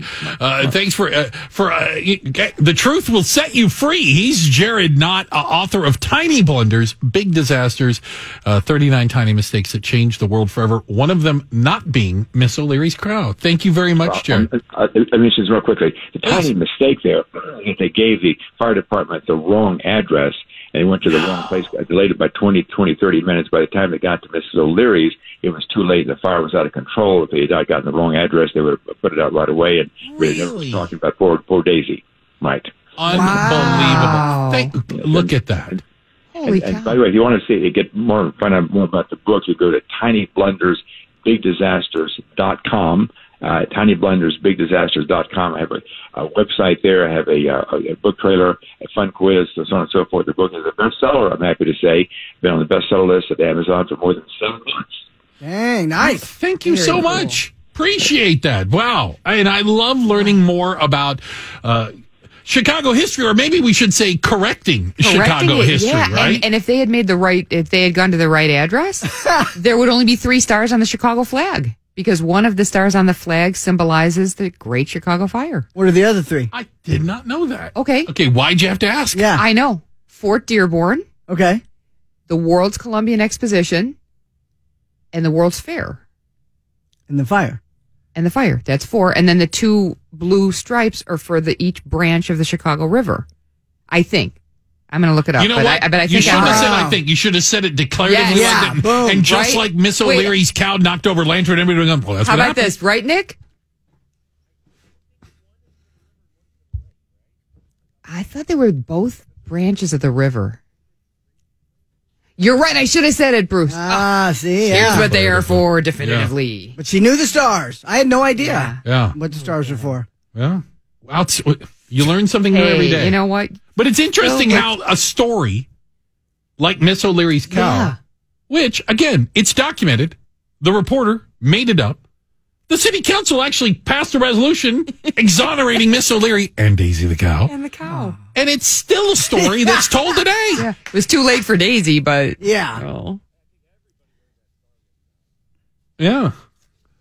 But it's like, oh God, what is that? What is that terminology? A lie can make it around the world faster than the truth can get out of bed, type thing. It's like, the story of the truth of the Great Chicago Fire just isn't as good as the cow knocked over the lantern. And the fact that there were 3 other fires that were bigger than the Chicago one in Wisconsin. Yeah. That's crazy. I did not know that. Yeah, I didn't know any of that. Mind blown. So Wednesday morning, it certainly was the big story. And I got to tell you, it's one of those stories when, breaking news happens. And I've been doing radio long enough, contrary to how this sounds, that I've had breaking news stories before. And one thing I always know about breaking news is, usually the initial headline could be a little bit wrong. The numbers are usually mixed up. You got to kind of wait and see how these things unfold. Yeah. But it does put a pit in your stomach when the headline comes across at 6 a.m. or whatever we were on. Right. Officers, plural, they didn't do that by accident, shot in Chicago. You're like, what the heck is going on? Then the number came out. It was 3 officers. Oh, my goodness. Thankfully, as the facts came forward, all 3, yes, they were shot, but very minor. Thankfully, injuries treated, released. 2 ATF agents and a Chicago police commander in an unmarked car were fired upon. Right. 119th Street. This is the 22nd District, Morgan Park Police Station. Yes. Right near that off-ramp off of the Dan Ryan and 119th Street. They're getting on the ramp. Shots fired, 3 shot, as you say. And now the suspect is in custody, 28-year-old man, federally charged. And it appears he's kind of admitted to this, Yes. but with an interesting caveat. Eugene McLaurin has been charged with 1 count of using a dangerous and deadly weapon to assault a special agent from the U.S. Bureau of Alcohol, Tobacco, Firearms, and Explosives. Good night, Irene. That's a hell of a charge right there, right? He says, and he told investigators, oh, yeah, he fired into the car, but he fired into it because he thought it was being driven by a gang rival. So his argument is, I wasn't shooting at the ATF and the Chicago police officer. I was shooting at what I thought was a guy I didn't like. Yeah, it still doesn't matter. I don't think it matters. Like, this is they were all hit. A difference without a distinction. Like, I don't think that's gonna. Good luck on that as your defense. I can't imagine an attorney told him to tell him that. I can't imagine a deal would be struck. Yeah, by this 20 I think years that's just maximum. probably trying to be. When I go to prison, I don't want them to think I'm a cop shooter. Yeah, That's in like, my defense. Yeah. I didn't know the car was full of cops. I thought it was full of gang members, which is why I was shooting at it. Right. Yeah, that's where we're at. Still faces up to 20 years. Oh, I got it. Absolutely. Well, it's when sentenced. I mean, how could that not be attempted murder? Oh, yeah. You see what I'm saying? On 2 federal agents and a Chicago police commander. Because I point this out. I feel like a broken record at times. But anytime somebody you shoot into a car, and thankfully, none of these law enforcement officers were seriously hurt, but one of them was grazed in the head. Okay, so a bullet grazed their head. Do you think the guy was aiming to graze their head? No. Or if the bullet was a half inch over, it goes through your head, and that's a different. You see what I'm saying? Absolutely. Like, it's only by luck there, but for the grace of God, right? That we didn't have 3 officers killed in a car by somebody shooting into a vehicle. It just depends on where you get hit. It depends on where you get struck. Yeah. I'm surprised that he even said that this was his defense. You know, it is a novel defense. Wow. Yes, I shot up the car. But I have an excuse. Yeah. As if they would have gone, oh, you thought you're fine. Okay, you can leave. You thought you're shooting at other gang members. Well, then we're okay. These expressway shootings are very scary because there's a lot of them going on. Yeah. Not just at the police. What, Nick, wasn't there 2 yesterday? Oh, really? Yeah, but I'm just saying, it's just... Yeah, but now I might be driving in a car that just looks like something a gang member, another guy... How the hell am I supposed to know that? Right. And remember when the story broke, you initially said, hey, what was happening? Were they going? What were they doing? What were they doing? They were now, ABC News reporting, that they were participating in a federal investigation when they noticed because we talked about the Chicago police commander in the car is a high-ranking officer. Yes, it's a high-ranking. Yeah, that's not somebody going out, brushing for fingerprints and interviewing suspects. Like there's something bigger going on. Right, with 2 ATF agents. With 2 ATF agents, part of a bigger investigation. Right, well, he's going to need some help there, Mr. McLaurin. Anyway, hey, I think we have a winner with our DJ Cheese scramble. Hey, Zeus. Good morning. Hey, how you doing? Muy bueno, gracias. Do you know, by the way, calling from Indiana, where in Indiana are you? Hobart. Okay, shout out to Hobart. Real quick, what are the 2 songs that DJ Cheese scrambled up?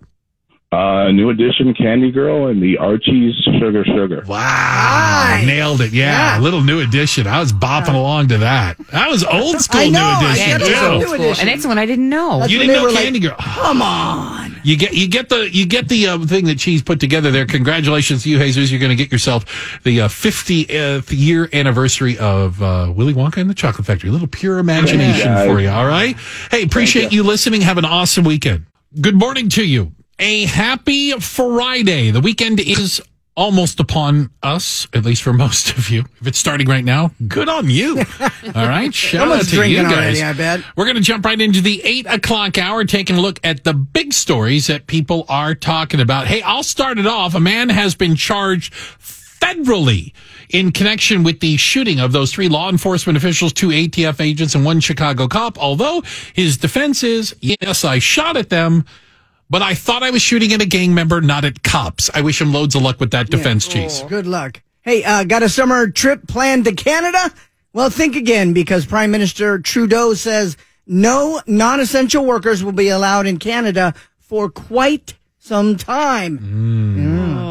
Andrea Darlith? President Biden says the United States will pull all American troops out of Afghanistan by the end of the summer. August 31st. Whoa. We'll be out of there. All righty. See how that turns out, for goodness sakes. Hey, appreciate you spending some time with us this morning. And, I know that one of the things that I've certainly heard a lot is that during the pando, as we like to call it around here, to avoid the depression, a lot of people turned to pets. Mm-hmm. Oh, I know a lot of people who were adopting. Went ahead and got pets. I also know, and there's been some stories, that when the pando was over and maybe people started to have to return to work, they were like, well, who's going to... Right, the pets are like, where are you going? I can't, or I can't take care of a pet anymore. Yeah. Right? Now what am I going to do? So I am a huge fan of adoptions and the forever home for your fur little friends. And joining us right now, she is the CEO of PAWS, Susanna Homan. Susanna, good morning. Good morning. Hi, guys. I've been the CEO for 2 weeks. You're I'm so proud of you. I remember the business cards aren't even, the ink isn't dry on them. There could not be a better person to be the CEO of PAWS because, honest to God, Suzanne is one of the sweetest, nicest people you'd ever want to meet. Well, I would argue thank you. And hardest working, too. That if you are the CEO of PAWS and you're involved in this, it's a bit of a calling. You have to have a genuine love of animals and wanting the best for them. It's absolutely true. And I have a PAWS dog, and I've had him for about 8 years. And it really changed my life. I mean, I can't overstate what it means to adopt an animal and to feel the love from them. And you feel like they know, and you feel great about it every single day. It's like the best decision you can make. So absolutely believe this is a calling. But it's an easy calling. It sounds awesome. And, there's plenty of people out there that think you might have like the perfect gig, by the way. Like, this is really cool. Susanna, tell us, though, about Underdog to Wonder Dog going on this weekend. Yeah, so that's a new campaign that we just launched. And basically, it means that there are these dogs that, because we couldn't do in-person adoptions during the last year and a half, we just reopened the adoption center last week for in-person visits. And so there are some dogs that are a little bit harder to adopt. And it's for a variety of reasons. And PAWS treats every single one like an individual. And so they're assessed by a behaviorist and they're worked with. But let's say there's a dog that once they get into the shelter environment and they're a bigger dog, seeing all these other dogs around makes them a little reactive. Well, we make sure that the person adopting the dog maybe doesn't have other dogs, because we know that this dog can't handle that. It's too much. It amps them up. Or maybe we know that it's a high energy dog and we need someone who is home a lot and has a yard and is active. So what we try to do is match these animals with the right person, but sometimes that's hard, and we don't want them sitting there and waiting for a long time. So what we're doing this weekend is we're waiving adoption fees so that people can come in and just scoop up the dog of their dreams. And the idea of Underdogs and Wonder Dog is that what happens when one of these dogs finds a home and they feel safe and loved is they just kind of blossom, and they exhibit their real personality that maybe they don't exhibit in a shelter. And we have this campaign where we show CM Punk and how he adopted this underdog. Oh, did he really? And yeah, he did, from PAWS. And this little guy had some issues. and we all CM Punk or the dog? Yeah, which one? Yeah, and he had been returned by a few other people. But how CM figured out that, this dog's a misfit and so is he. And they just bonded and they love each other. And so we're trying to make more of those connections. And PAWS has always said, Susanna, and I know this is part of your mission too, is, hey, don't forget about the older dogs, Right. you know, and I always said my mom wants to get a dog. And I said, you know, why don't we get you a dog that's maybe not a puppy? An adult dog, so you don't have to go through that stage. Yeah. Exactly. And that's important too. Don't forget about the dogs that are older because there's great benefits to having an older dog. They're already trained. You know, they don't want to be around other dogs. Well, and it's also one of the cool things about PAWS, but it's also a little heartbreaking, is that we offer a lifetime guarantee, which means if your circumstances change, you know, sometimes people lose a job, they lose a home, they lose a spouse, they get married, they have a baby, for a variety of reasons, they relinquish their pet. And so we do have pets that come back that have been in a home for 5 years, and suddenly they're back at the shelter. And, you know, because we make sure we guarantee that pet life forever, we will find the right home for that pet. But again, you're right. There are some people who want a puppy. So sometimes these older animals, and cats too, are a little harder to place. But of course, they're so loving, and the right people know that they can make that connection.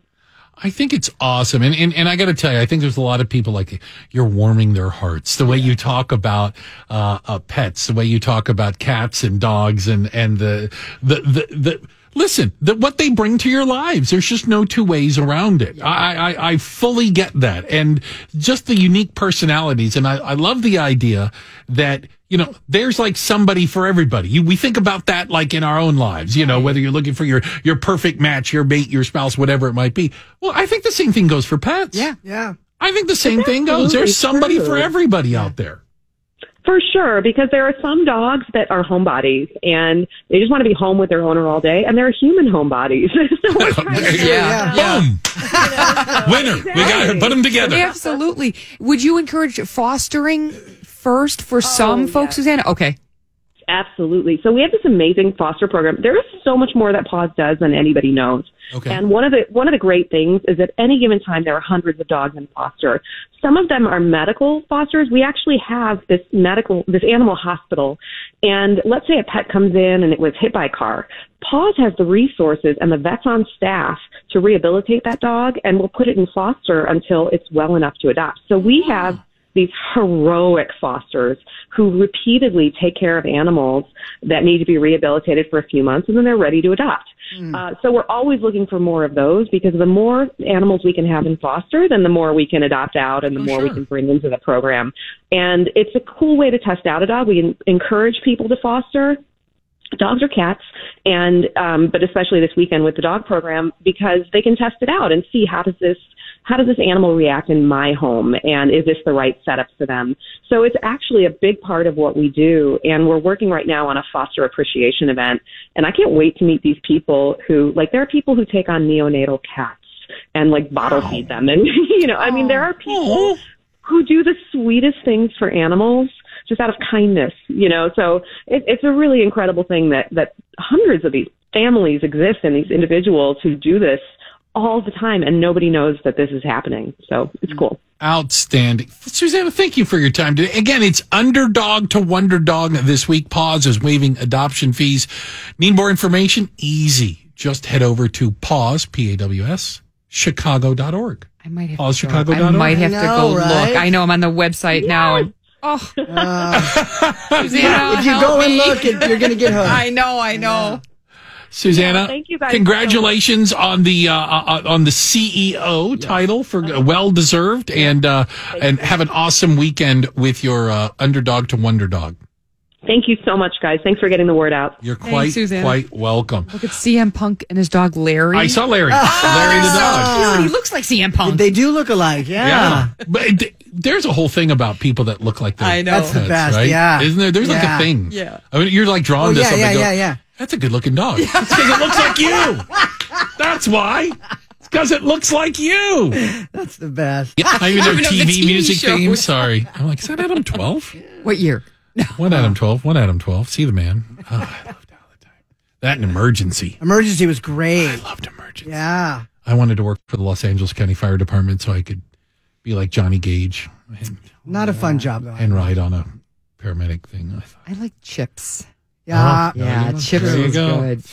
Solid. Yeah. Yeah. Made me afraid of LA freeways, to say the least. Like, cars are always jumping up in the air and blowing up over there. That is crazy. See, I'd be like, where's Punch? Yeah. Where's John? Yeah. Ponch and John. speaking of the popo. Oh, yeah. The city of Chicago, and let's start with a 40,000-foot view. It's difficult to hire police officers these days. Mm-hmm. It is a difficult profession to recruit people into. Yeah. For a variety of reasons, certainly not the least of being the demands, the pressure, the scrutiny, the attitude some have towards law enforcement. Mm-hmm. Full stop. So it's already a challenge. But the city of Chicago is falling short, at least according to a watchdog group that says CPD is not graduating, promoting through the application process enough women or African Americans. That's right. Yeah, the city's watchdog group says actually black and female applicants are dropping out of the hiring process at a higher rate than Asian, Hispanic, and white candidates. So they're not even getting. There's some test taking involved. Right. There's a written portion. Right? Physical portion. Written. I think of it like the military to a certain extent. It is. It's like boot camp or training. It is. It's right? tough. It's hard. It's physically demanding. It's mentally challenging. Yeah. And a new report, this report from the Inspector General's office, is coming as the department's already facing what they're calling a demographic cliff of black officers slated to retire from the force. They've already had 400 plus officers retire this year. You know, we had Alderman Lopez on and recently was talking about Chicago Police Department, specifically the, what do we call it? Hiring shortcoming that they are down on officers. And it's not because of funding. They have the money to pay. They don't have the people that will take the job or that they can hire for the job. So there's fewer officers, not because, well, the city slashed the budget, which is an issue sometimes. He goes, no, the money's there. They don't have money to pay it to. Right. But the concern is, and when you look at this watchdog group, does that mean you should lower the standards? Should the written test be easier? Should the physical fitness requirements be lowered so that more women or more African American, women or men, can pass it? Right. Like, is that because that gets to the fundamental argument, right? Well, black candidates now, according to the study, while they make up 37% of the initial applicant pool, that number's cut in half to just 18% who actually get to the next stage and go to the academy for the training. To the whole part. The number, it narrows a little bit for women, but 34% of women make up that initial applicant pool, and that goes on to 27%, again, who make it to that part. So here's my question. There's a gap between Part A and Part B. Right. They get washed out. They don't make the cut. So here's the argument. Is the Chicago Police Department, the city of Chicago, are they doing a good enough job of recruiting a diverse pool of candidates, women, men, black, white, Hispanic, Asian? Are they doing a good enough job of recruiting? But once they have that pool, some people just don't make the cut. Right. And so the argument is, well, they have, if you're let in and you get to the initial stage, well, you have the opportunity to succeed, don't you? Right. You have the chance to move forward. Yeah. You may not have the skills. You may not have the physical ability. You may not have the smarts, whatever it might be, but you were given that chance. So are we looking for equal opportunity for the chance to become a Chicago police officer? Or are we looking for equal opportunity for the result of becoming a Chicago police officer? Which the argument would be you just have to keep lowering the standards till you get to a certain number. Right. And then to your point, your question, do you lower the standards? Either written, I'm not comfortable with that. Or the physical portion of it. I don't know if I am either. I'm not comfortable with that because I think we had this debate with the military when women came in the military. The physical standards, specifically, at least I can remember, basic training, Army training, was a lot of women couldn't do it because of the difference between men and women. Right. So the debate was, well, do you just have soldiers who aren't as strong, who can't run or march as far, who can't carry as heavy a pack. And if that's the thing, well, then basically you have two militaries. You've got a men's military that has a certain standard and a women's military that has a lower standard, at least when it comes to the physical fitness part. They may excel in other areas, which is all well and good. But if you start lowering the standard, doesn't that fly in the face of what we are, I think, as a society, are hoping for? Better relationships between communities and police. I admit, and I want Chicago police as a department to reflect in some way, shape, or form the communities are policing. Right. I think that does everybody better. I think everyone's safer and better when that happens. I think you hit the nail on the head. You need to go into these the various communities. I mean, we have 77 neighborhoods, that are very wonderfully diverse. So you're right though, but you want to see people policing your neighborhood. That look like you, that grew up in your neighborhood, that understand you, that absolutely. You trust, absolutely. Speak your language, whatever it might be. Yes, you want that. That's good.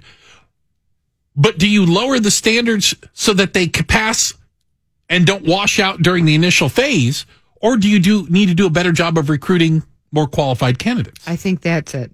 I think recruiting, community policing, going into the neighborhoods, and finding the people who will be, I guess, well placed in different neighborhoods for the reasons that you stated: language, trust, etc. Understanding, knowledge of the neighborhood. Because again, the headline is, that the police department's losing black and female applicants.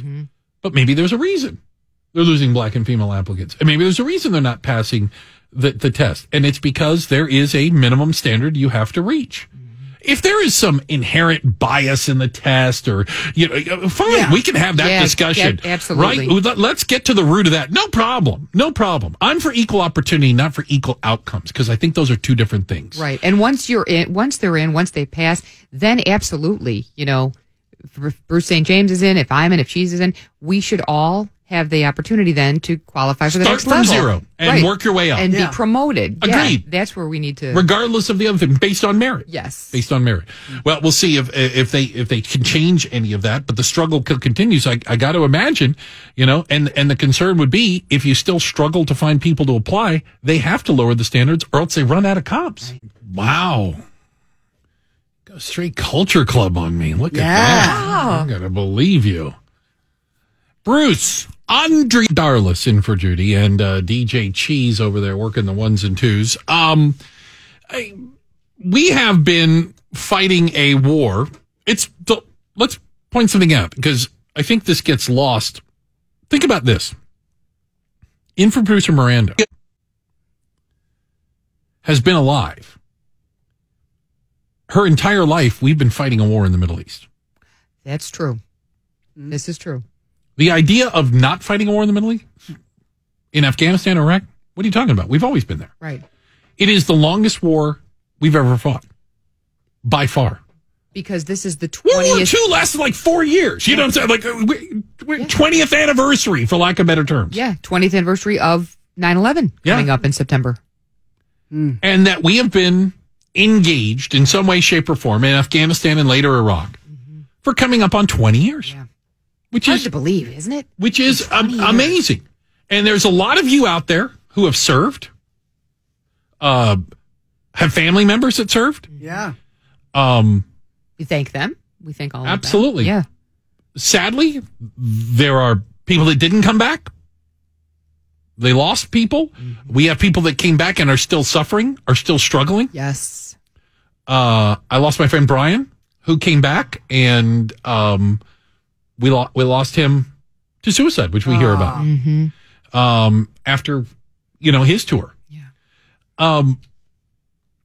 But President Biden announced that we would pull all troops out of Afghanistan by the end of August, the 31st of August. Now, Trump had a date on the calendar too, and I apologize, I don't remember it. But Biden just moved the date because Trump wanted to pull them all out as well. Yes.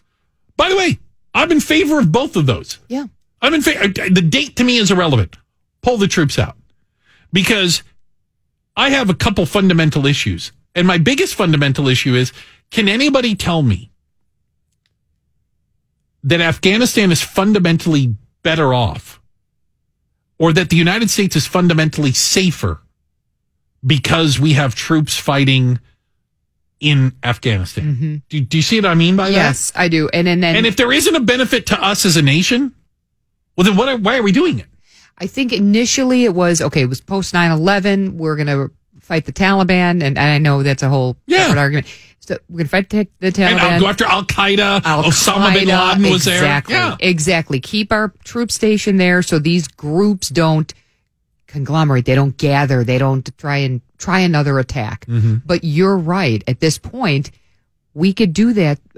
President Biden even said yesterday, we could do this with drones. You said that, Chief. Yeah. We could do this with drone surveillance. It's interesting. We asked you if you've served and you have insight into this, or you have an opinion on either pulling troops out or you think we should leave troops. 312-591-8900. You can call, you can text. Yeah. I got a Facebook message from a guy. Can't put my finger on why I really like this guy a lot, though.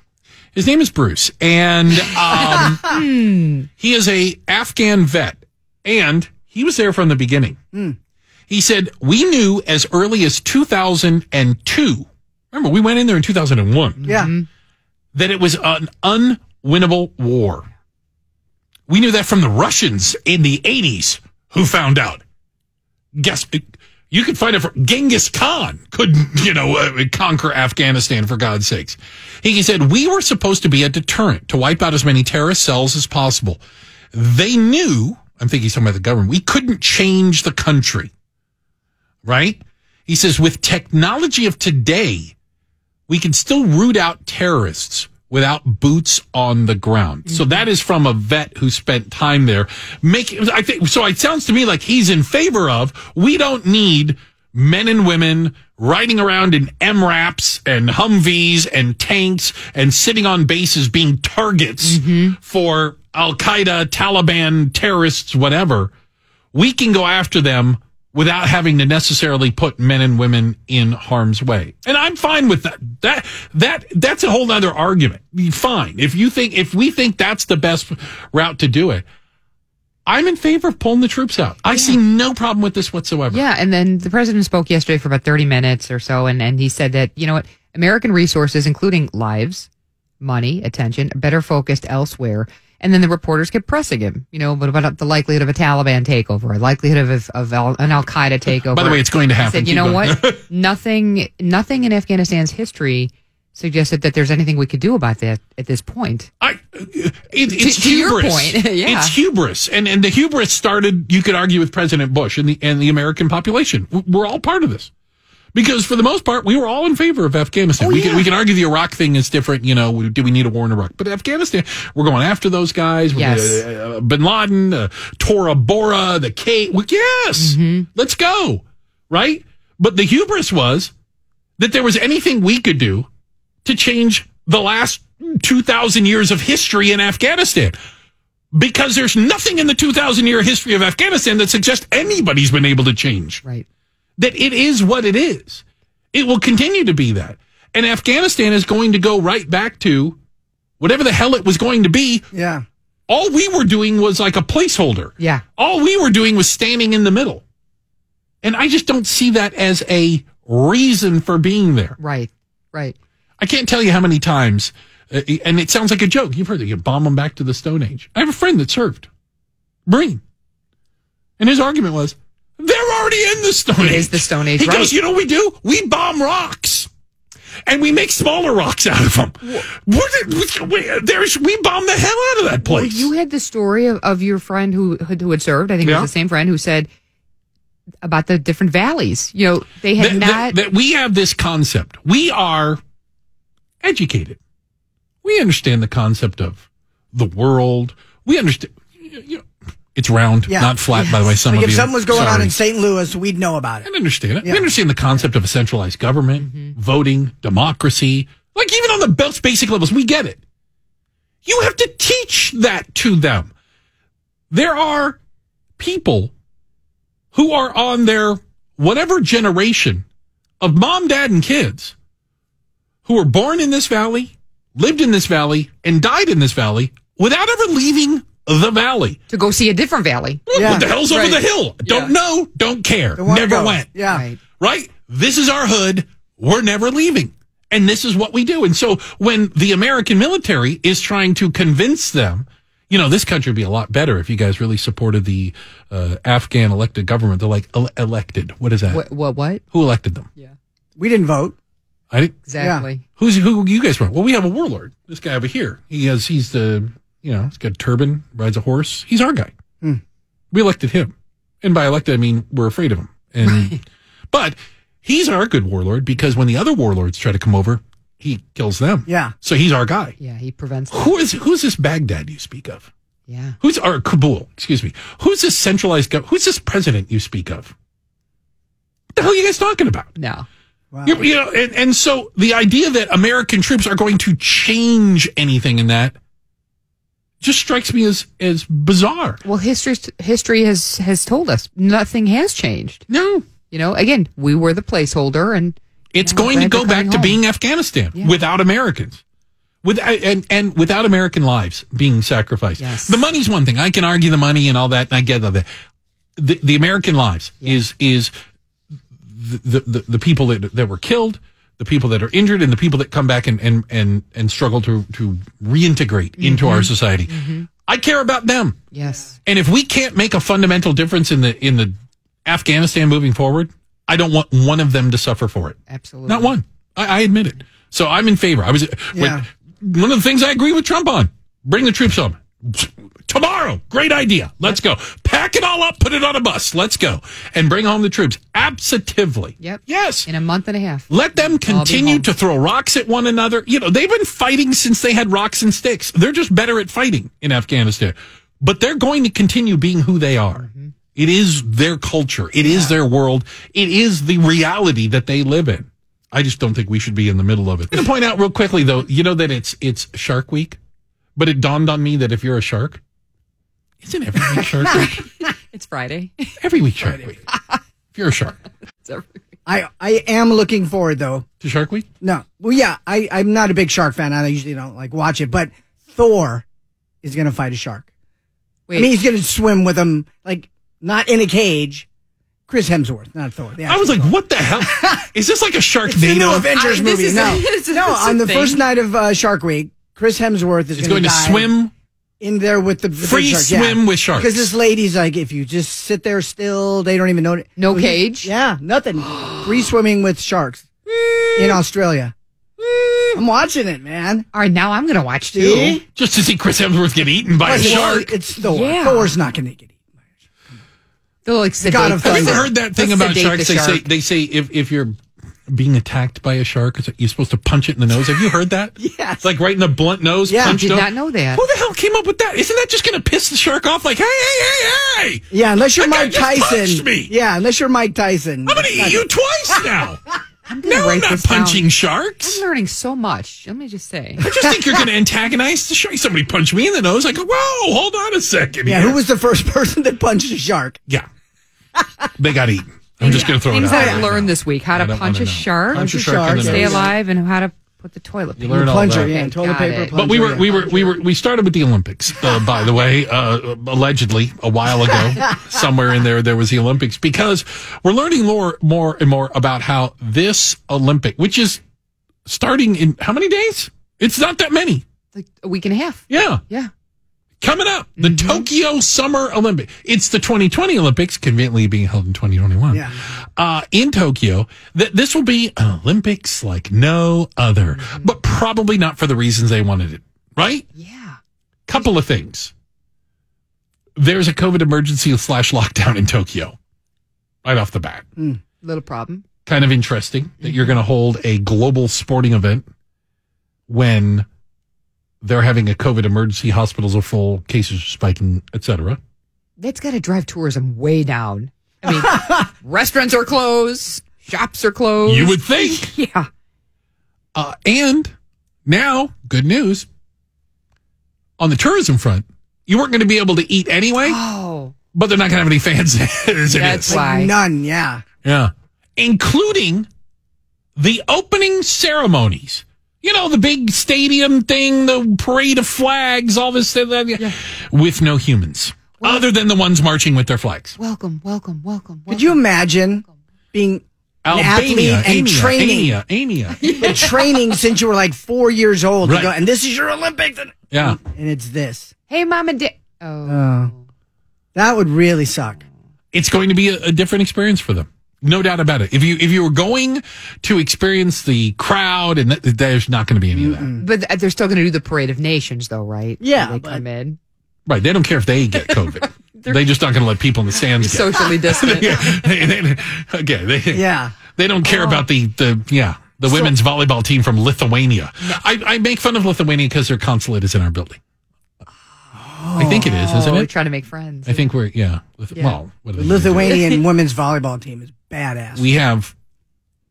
We can make fun of South Korea. They're in our building. Is that the good Turkey, Korea? That's a good one. Okay. Turkey is in our building. The country, not the farm animal. Not the food. What's the other one? No, it's a stan. Pakistan? Turkestan? Uzbekistan? It's like Turkmenistan. It's one of those stands. Azerbaijan? No. Are you surprised I know that? So anyway, they're in our said. building. And by the way, it makes for an interesting lobby. Wait, why do you want to make fun of any of the... What are they going to do about it? We're just saying. Oh, okay. Well, I mean, okay, they'll be my second favorite team. Okay. How's that? There you go. Is whatever the consulate is. There's some around Lithuanian here. woman standing outside waiting for you. I'm going to laugh. Are you Bruce? Smacks you in the head with a volleyball. I'll show you how Lithuanian women can play volleyball. You don't know. By the way, I don't think she'd be speaking English. No, I don't know. Do they in- speak Lithuanian? I would imagine. Okay. Yeah. I'll take their word for it. Might not understand a word of it. I'm gonna... For those of you that don't work in the NBC Tower out there, we get interesting. First of all, people come to consulates all the time. They need to go to a consulate. They're in the country. They're visiting their tourist visas. I assume there's real reasons you have to come to the consulate. But that also means we're a mecca for people that like to protest any of these countries. Yeah. And so there's usually like a group of people banging drums or waving flags outside for issues I know nothing about. Right. I admit that. I'm like, what are you pissed off at? Why? Who? Who? You need to narrow down which one of the countries you're ticked off at around here. You're like, I'm just trying to go home. Can I just squeeze through here? I don't want to get in the middle of the Pakistan whatever fight that you're in the middle of. So I'm going to use this Olympics to convert both of you into Olympic fans. I wish you the best. You're going to watch. Really? Yeah, you guys are going to cheer on the athletes in track and swimming and be fun. Can I tell you that I don't pay attention to track, swimming, gymnastics at any other point? Yeah. And I'm led to believe they do these sports all the time. Oh, yeah. I just don't pay attention to them then. So you're not going to convince me to pay attention to it now. This is my work cut out for me. If I didn't care about the 100-meter dash 2 years ago, I really don't care about it this year. I'm at least consistent. I'm consistent. Okay. All right? Might be one of the reasons why I need to have your faith in humanity restored. Andrea Darla says she could do it for us. Well, you guys are going to be so excited. All if you ever heard of the Frosty Penguin, it's an ice cream shop, mom and pop shop for years in Park Ridge. It's outstanding. They make s'mores creations. Oh, wow. You guys. Frosty P. Sounds delicious. delicioso. Well, on Monday, they announced they're going to have to close because business was down 60%, and they employ a staff of 10 to 12 teenagers, local kids looking for summer working jobs. in an ice cream shop. They just had no applicants. Oh, no. And they said, hey, we're going to have to close down. So a group of teenagers got together from the neighboring communities, Park Ridge, Niles, Skokie. They said, you know what? This is where we grew up working. This is a little mom and pop shop. So yesterday, Frosty Penguin says we are reopening. Yes! They had more than enough applicants. They're going to employ 10 to 12 teenagers. They found a general manager to work and train the kids. Very, very, very happy community. That's outstanding. Isn't that great? And they're reopening today at 11 o'clock. 2 hours, you can go get your ice cream at the Frosty Penguin. Frosty Penguin in Park Ridge. It's wonderful. Yep. And good for the kids. Kids get the summer jobs, and they're back at it. Meanwhile, my kid's at home sleeping right now. Here we go About again. 4. Here we go. We're going to have a talk about that, by the way. You guys, thank you so much. This was a fun couple of days. Andrea, thank you so much for filling in. We sincerely appreciate it. Hope you, Andrea, hope you have a wonderful weekend. Hope all of you have a wonderful weekend, all right? Also, This takes a village, Andre. I don't know if you know this or not. Yes. Or if you need to know who to blame, I want to run down the list for you right now. MG and the posse over at Mission Control, they hit all the buttons over there. Infant producer Miranda, she sits on the other side of the double pane bulletproof glass. We've got DJ Cheese working the ones and twos. Thank you, sir. And, of course, Nick Gale, who will continue to deliver the news, the traffic, the weather, the information, dare I say everything you need to know. It's all coming up next right here on 890 WLS.